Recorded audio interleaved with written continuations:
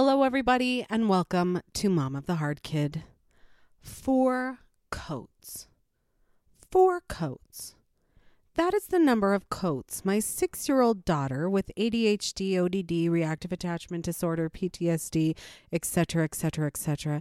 That is the number of coats that she has lost in the last 14 days. And what makes this even more spectacular is that in those 14 days, 4 of them, she was homesick. So she didn't leave the house. She didn't put on a coat. She didn't take off a coat. 4 days, which means she only attended school 6 of those days. Now, I know I hear you saying 4 coats. Why in the world does she have 4 coats? And I'm going to tell you, she has a church coat and she has a play coat / school coat. And then she found 2 of her brother's old coats that she fits in, so she wears them. So that is how she ended up with 4 coats. Now, I'm a mom of a young kid that has mental health issues, and I was severely disappointed in the lack of assistance in the medical professionals. So I am out here on my own. I'm studying, I'm searching for answers to help my kid. So as I am going through, I decide I'm going to research why in the world my child can't remember. So I found this article in Attitude Mag. So it's ADD Etude magazine or ADDetudemag.com that's called I Don't Remember. And it's by Sandra Reef. And it was written in 2021. And she talks about the different strategies that are needed when kids have difficulty remembering things and to do things. And I'm like, okay, this is great. She has a bunch of great ideas, but this isn't what I was looking for. I kind of wanted reasons, but I'm going through, and the first one is, draw vivid pictures so that they can have something stick out to them, and teach memory strategies like mnemonic devices, like how the Great Lakes is Holmes, Huron, Ontario, Michigan, Erie, and Superior, or how, number 3, create acrostics for whole sentences, and she has all these little memory tricks. Try a melody, use songs, and all these things. And I'm like, this is great. But this isn't what I'm talking about. So I decided to dig in a little bit deeper, and I came across some really interesting information. So what I learned is that low levels of dopamine in the brain impact your memory. Now, when you have ADHD, you are constantly dopamine chasing. So I was like, whoa, here we go. So if you find and you look up at the Cleveland Clinic, they have a section called dopamine deficiency. And it talks about what that looks like and what that does to your brain. So you can have things like bad mood, or you're always tired, or you can't concentrate. And it goes through about these specific things with just low dopamine. But what I noticed as I got to the bottom of the article is there are some dopamine deficient conditions. So Parkinson's disease is a low dopamine condition. Restless leg syndrome is a low dopamine condition. And actually, ironically, and not ironically, they have the same kind of medication as Parkinson's disease. You have depression, which is a low dopamine and low serotonin condition. But then you have attention deficit hyperactivity disorder. And I was like, whoa, I did not realize, even though it makes perfect sense when you realize just how much your kids are chasing dopamine, I did not realize. So I look up another article, and it's from psychcentral.com, and it's called What to Know About ADHD and Dopamine. And my friends, there is a lot. So they have a memory learning section and how dopamine levels, when they're low, people can experience cognitive difficulties. It also shows in some of the articles, I'm going back and forth on a few right now, about reward prediction error. And this is when you get it wrong. And I'm going to read to you the definition here, or what is brought up when you type reward prediction error into the computer. It says reward prediction error is a variable that describes how animals repeat behavior only if they hold the promise of a reward. During the learning process, RPE, which is the acronym, plays a crucial role in decision making by referring to differences between expectations and actual rewards. Dopamine neurons send a rapid signal that covers all three possible errors in predicting reward: that the reward is better than expected, that it was as expected, or negative, less than expected. Most neurons responsible for the release of dopamine are triggered by the difference between achieved reward and expected reward.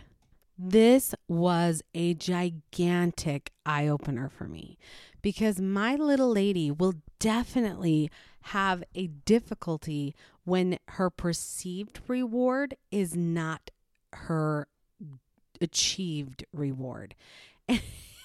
When you go through, though, and you look more into this, you can see that dopamine has a large impact on several mental health disorders, including depression, anxiety, schizophrenia, all those things. So when you have low dopamine, you can have a lot of memory problems, because this is a neurotransmitter. It is essential for memory. It is essential for learning. So for those of you who might have a child who has an issue learning, you might be dealing with a low dopamine issue. When you look up what low dopamine looks like, it actually kind of looks nothing like what I'm finding with ADHD. They're like, oh, they're sad, they're depressed, they don't do anything. And I'm like, yeah, well, mine has so much energy, but she's not learning, and she doesn't have memory, and she can't remember where she puts any of her coats. One of the coats of the 4 coats was found underneath 6 inches of snow.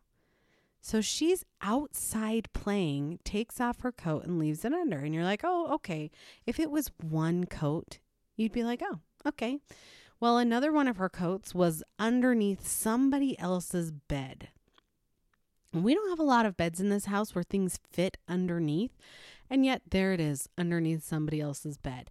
And then another coat was hidden in the garage.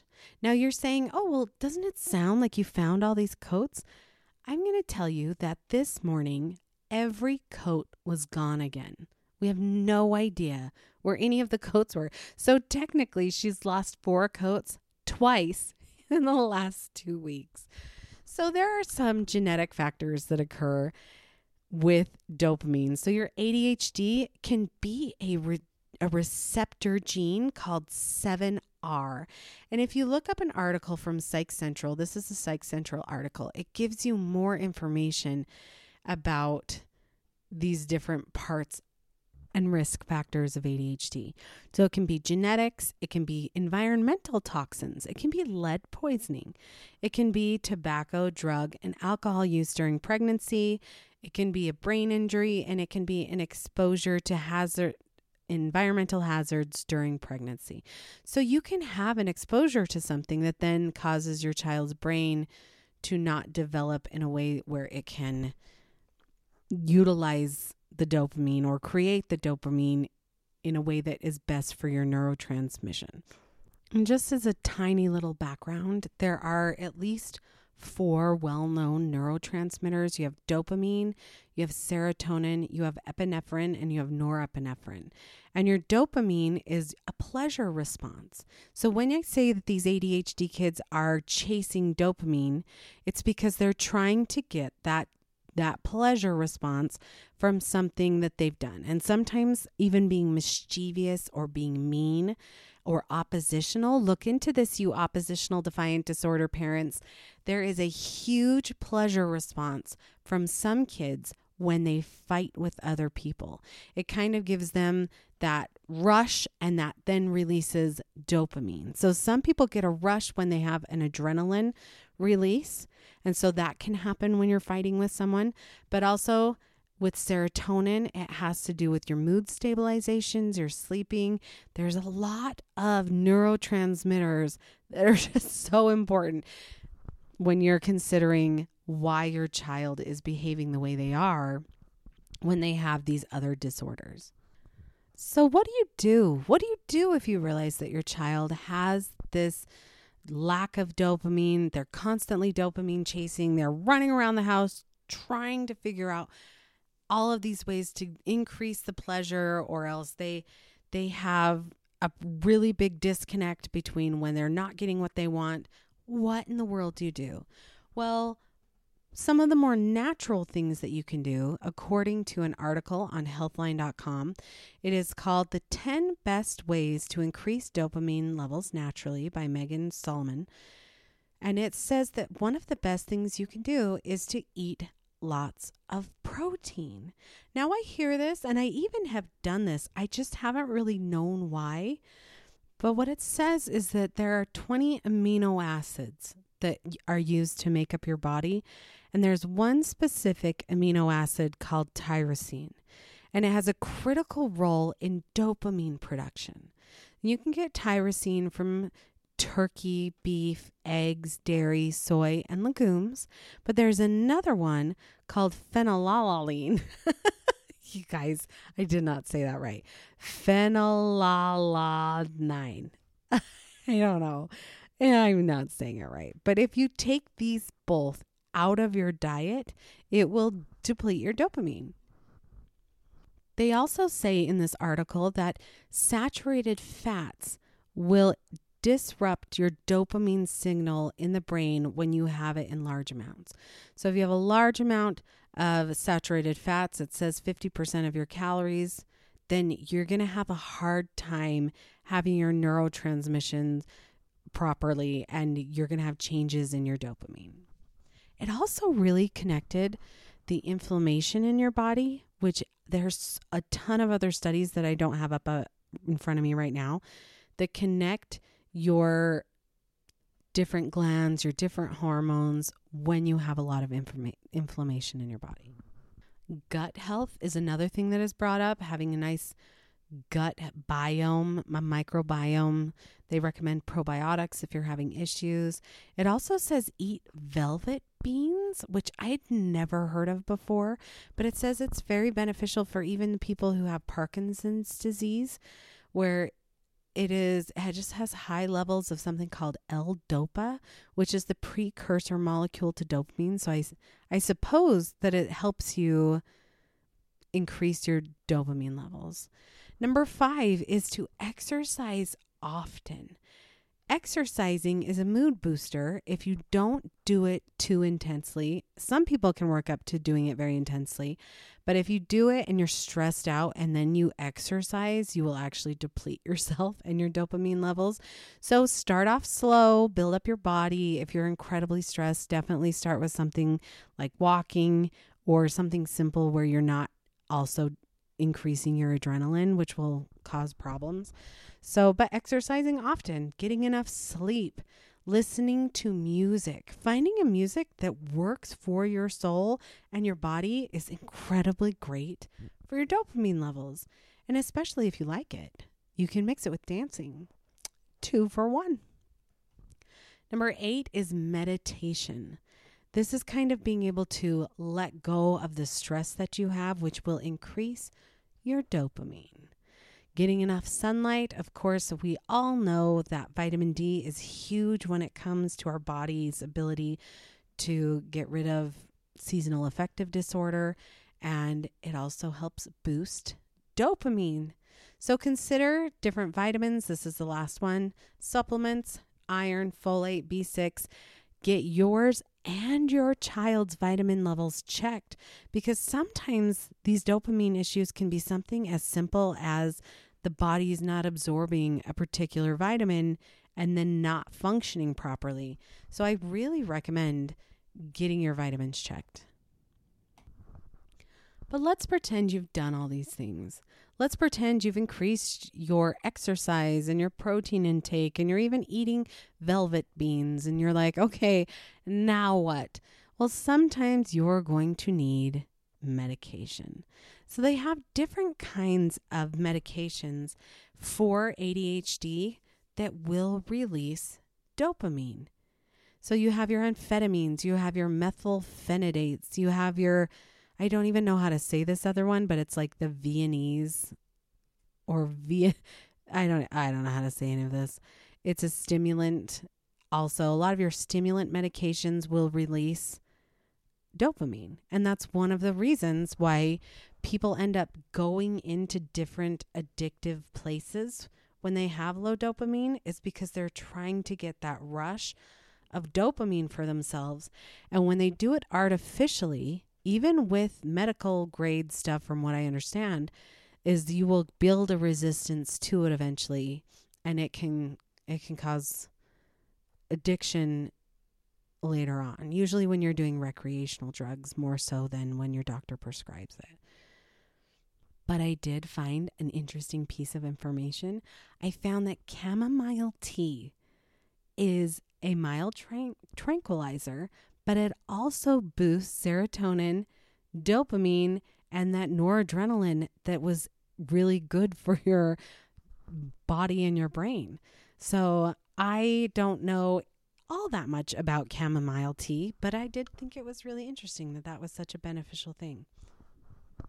But one of the last things I want to talk about in my research that I did for this article was an article written for verywellmind.com called How Dopamine Influences Your Mental Health. This was fascinating. It talked about the stress response. Now, when you encounter stress, it says, real or imagined, your sympathetic nervous system is going to kick in.